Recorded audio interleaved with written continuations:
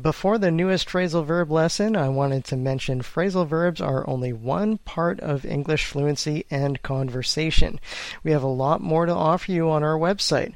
Be sure to visit us at realenglishconversations.com to sign up for our email list where we share our best tips and techniques to help you reach fluency faster.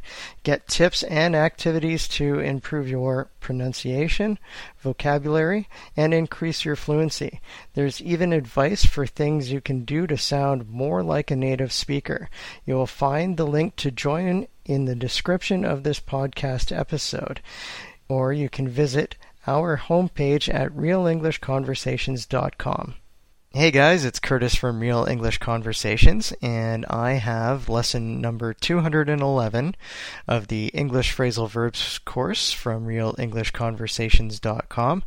And this is another free audio lesson to show you how to use some of the most common English phrasal verbs in context.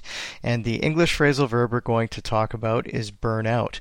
Burnout has two different meanings, and we're going to discuss the first one, which means when a light stops working. I'm going to give you a couple of examples using the phrasal verb and using the meaning of the phrasal verb.